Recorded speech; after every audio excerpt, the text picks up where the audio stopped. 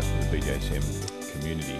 I'm Karim Khan, Editor-in-Chief, and I'm delighted to have the privilege of being with Professor Damien Griffin to talk about some very exciting new information that he has to manage hip problems. Hip problems are a really important part of all of our community's practice. We've had podcasts from some of the greats in the field before, including Damien, and here is an exciting opportunity to update as of around June of 2018. Damien, thanks a lot for being on this BJSM podcast again. Hi Karim, good to see you again. Can you please bring the listener up to speed on what was known about the sporting hip, Damien, before we move to your new discovery? So over the last few years, Karim, we've been trying to understand why some young people, usually people who are active, they might play sport, why they develop pain in their hips. So these are not people with arthritis in their hip. There are people who are developing damage within the hip joint, often a tear of the cartilage inside the hip or the labrum around the edge of the socket. And what we've learnt is that this is most often a consequence of the shape of their hip. So you can think of this as being the ball and the socket not fitting together properly. There are various ways that can happen, but the commonest way is for the ball not to be properly round. So it's egg-shaped instead of spherical. So you can imagine this egg-shaped ball moving in the socket. It's a bit like a square peg in a round hole. That causes rubbing and damage to the inside of the socket. Can you paint the clinical scenario, please, Damien? Who are we talking about when we consider the femoroacetabular impingement syndrome? These are generally younger people, so most of the patients I see are anything from teenagers, 16, 17, 18, up to people maybe in their 40s. They're people who are complaining of pain. That's the most important criterion. So this is a painful syndrome, pain that they feel typically in the front of their groin, and they might point at the front of their hip, or they might grip the side of their hip. These are signs that we call a triangulation sign, where they say, I can't touch the painful spot, but I can use my two fingers to show you where it is. Or they might grip around the side of the hip, and we call that a C sign, because their hand is in the shape of a C. So all they're trying to show you there is the pain is deep inside the hip area. And when you examine them, you'll find that as you move their hip joint, as you come up into flexion, and especially if you internally rotate in that position, then they'll get pain which is just like their normal pain. It may be a sharp or catchy pain, and sometimes it's just aching pain that comes on as you go into that position. And really what you want to do is to ask them, is this the sort of pain that you get when you're doing your activity or playing sport? Recognise, though, that sometimes the pain may not come on particularly with sport. It may be much more simple things like walking up and down stairs, getting in and out of a car, sitting in a chair for a prolonged period. These are all movements where the hip joint goes to a position where that aspherical ball rubs against the socket. And then, of course, you may have some investigations for them, and typically you'll have an X-ray. These are not people with arthritis, so you don't see arthritis on the X-ray. What you might look out for is that the ball and the socket are not quite the right shape. They're not fitting perfectly together. Really, to understand that properly, though, you'll need to have some cross-sectional imaging like CT or MRI. But at this stage, where you're just seeing the patient in the clinic, the key thing is to be excluding osteoarthritis. And if you do all those things, if you find pain that you're sure is coming from the hip joint, and you have some positive signs of impingement in this flexion and internal rotation movement, and you are confident that they don't have arthritis, then you're well on the way to a diagnosis of femoroacetabular impingement syndrome. And we talked about that in a previous podcast, and we published about that in the BJSM a couple of years ago with the Warwick Agreement, which just laid out some really simple criteria for making that diagnosis. And at that time, there was a challenge about what type of management to do. In that previous podcast, you left us with some questions saying we're not quite sure as to which of these treatments should be applied when, and since then you've made a lot of progress. Congratulations. So let's talk about a typical patient and what our listener can learn from the recent discovery. So let me just describe a patient that I saw last week. A chap called Paul. He's 25 years old, came to see me having seen a couple of other doctors and physiotherapists, frustrated really because although his job is an office job, what he loves to do is to play football with a five-a-side team, which he does a couple of times a week. He goes for a run most weekends. He likes to go cycling with his wife. So not a professional sports person, but someone who enjoys being active. His frustration is that whenever he starts doing any of these sports, he gets pain, just as I was describing a moment ago, deep in his groin. It doesn't come on immediately. It comes on gradually while he's doing the sport or the activity. Can be a bit sharp, but mostly is aching pain. It used to be that it only came on if he'd really played a hard five-a-side match. Now it's coming on at the beginning of the match, and it's making it difficult for him to complete the match. And it used to be that as soon as he stopped playing, it went away. Now that pain is continuing on after the match into the evening and making it maybe painful at night, and even the next day sometimes he's still a bit sore. His frustration is that he keeps talking to people about this, going to see doctors, having physiotherapy. None of that's actually making him any better, and no one had been able to give him a clear diagnosis of what the problem was. In fact, his GP had said, well, you're a young man. There's not really much that I can do to help you when you've got a hip problem. You just need to live with it, calm down on the five-a-side football, do less, and when you're 60 or 70, you might have arthritis and you might need a hip replacement.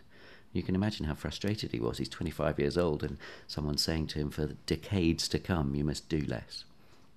So the first thing we were able to do with him is to get a diagnosis. And actually, I think this is really helpful. If patients can understand what's going on and you can explain it to them, and you can do it simply, you can draw a diagram.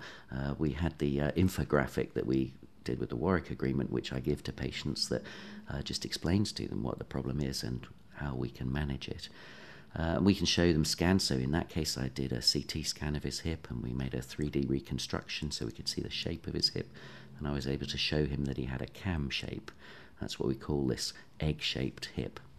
I was able to show that to him, and he understood what the problem was. So then he's feeling a lot happier. Someone's been able to pin down what the issue is, and then we can talk about treatment. So I always start off by saying, what options have we got for adjusting your lifestyle? And I think that education and lifestyle piece is important. For example, I once had a hurdler who hurdled with his left leg leading, and he didn't want to be having any other treatment except something very, very simple, so we just switched him to right leg leading, and that took away his pain completely. A few years later, it did come in the trailing leg on the other side, but you can see the point that if there's some way that you can change the way the patient is behaving to avoid those impinging positions, then straight away you may solve their problem. That wasn't really an option for Paul because he loves playing five-a-side football. It's what it's part of his life. It's what he wants to do, and so telling him to stop playing football wasn't a goer. So then we started thinking about other treatment strategies. So painkillers, he didn't want to be taking tablets. He'd had some physiotherapy already, but I don't think it was very specific or directed. And so the first thing I talked to him about was a conservative treatment strategy. And we do increasingly understand what that looks like. We know it's got to be based on the individual circumstances. So it has to involve an assessment of deficits around the hip joint.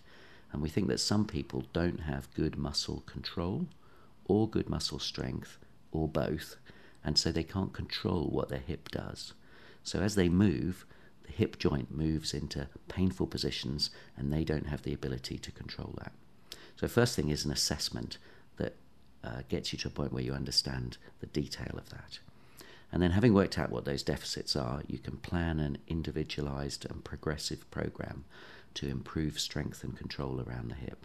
And this may be why some people who have an adverse hip shape don't have any problems with it, because they can control their hip. But other people, perhaps like Paul, do have problems because they can't control it. So first strategy that we talked about was a physiotherapy-led rehabilitation strategy. You could call that conservative care. Second strategy is to do some surgery to repair damage inside the hip and to reshape the hip.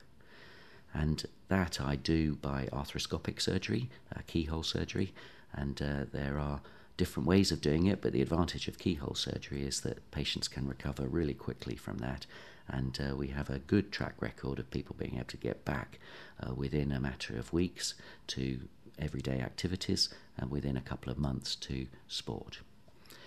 So these are the two strategies that we could talk to him about, and until recently we ended up just saying, well, these are two possibilities, which one would you prefer? And as you can imagine, patients would say to me, well, I don't know, I've never had this problem before, you're the doctor, tell me what I should do. And we did not know which strategy was the right one to follow. We will get an update on a podcast from a current top physiotherapist to talk about the specifics in that. That will go very well with your comments today. But let's move on to this new evidence, because you're more confident when you speak to someone about the surgical side and how effective that may be. So this trial really helps in us managing Paul and giving advice to Paul, because we were comparing the strategy of arthroscopic surgery with a strategy of physiotherapy-led rehabilitation. We called that personalised hip therapy. And that's absolutely what Paul wants to know, which is the one that's going to give him the better result. And what we found was that on average, people went from a score of about 40 points. This is in a scale where 0 is the lowest score and 100 is the highest score. So 40 is pretty bad, actually. These were people with quite significant pain and disability. They went from about 40 points to about 60 points in the group that had arthroscopy, and from about 40 points to about 50 points in the group that had physiotherapy. So both groups improved. Both strategies seem to work, but the surgery strategy works better, with the difference between the two groups being both clinically significant and statistically significant. What does that mean for Paul?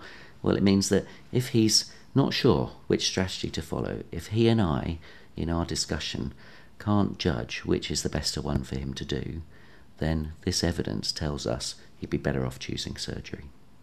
Doesn't mean that that's the case for every patient. This is on average. But in circumstances where we're in equipoise, we can't come to a clear conclusion about which one to recommend, then the trial tells us that surgery is the one to choose. And if we underscore this in the clinical setting, because that's important, it's in the context of someone giving quality physiotherapy a good trial, especially if the hip isn't showing signs of early degeneration.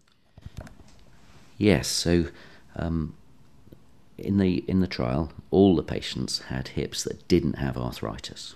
So this is not a trial about how to treat arthritis. This is a trial about managing patients who've got pain but do not have osteoarthritis, who have indeed the diagnosis of femoroacetabular impingement syndrome. But Paul is like that. He's one of those sorts of patients, so it's relevant to him. It is a trial that includes people who've had some physiotherapy before, just like Paul. And most of the patients in the trial had already had some physiotherapy before they were recruited into the trial. So it means that it's generalisable to someone like Paul as well. But it is important that the strategy of physiotherapy-led rehabilitation is not just a bit of physiotherapy. It's a very individualised and progressive programme. And we wanted it to be a good programme because we wanted to have a fair comparator for surgery. We didn't want to be saying to Paul or someone like him in the future that surgery is better than having bad physiotherapy. That's no good to him at all. We wanted to say that if you can get some really good physiotherapy or if you can get some good surgery, then on average the surgery is going to be a bit better. So let's wrap this up with a couple of helpful messages for our audience who's going to be really grateful for your time, Damien. Well, it was really nice to be able to present this study to the Isokinetic conference yesterday. And I think what people are asking me now and what we're going to work on next is trying to bring together the different trials that have been going on around the world that are similar to the one we've done. Fashion, that's what we called our trial, is just one of perhaps 5 or 6 similar trials that are going to be published in the next few years, including one actually that is a sham surgery trial, so we'll get some information about placebo effect as well. So we will need to bring all of those together, and the key thing we need to do as we bring them together is to try to identify what the characteristics were of patients who have benefited more from surgery or more from physiotherapy and rehabilitation.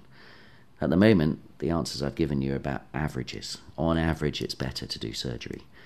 What we really need to know is, in Paul, what factors should we measure in order to determine whether he's better off having the surgery or the physiotherapy?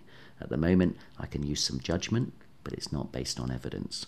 If we can get that evidence, then we're going to be a whole lot further ahead than we were a few years ago.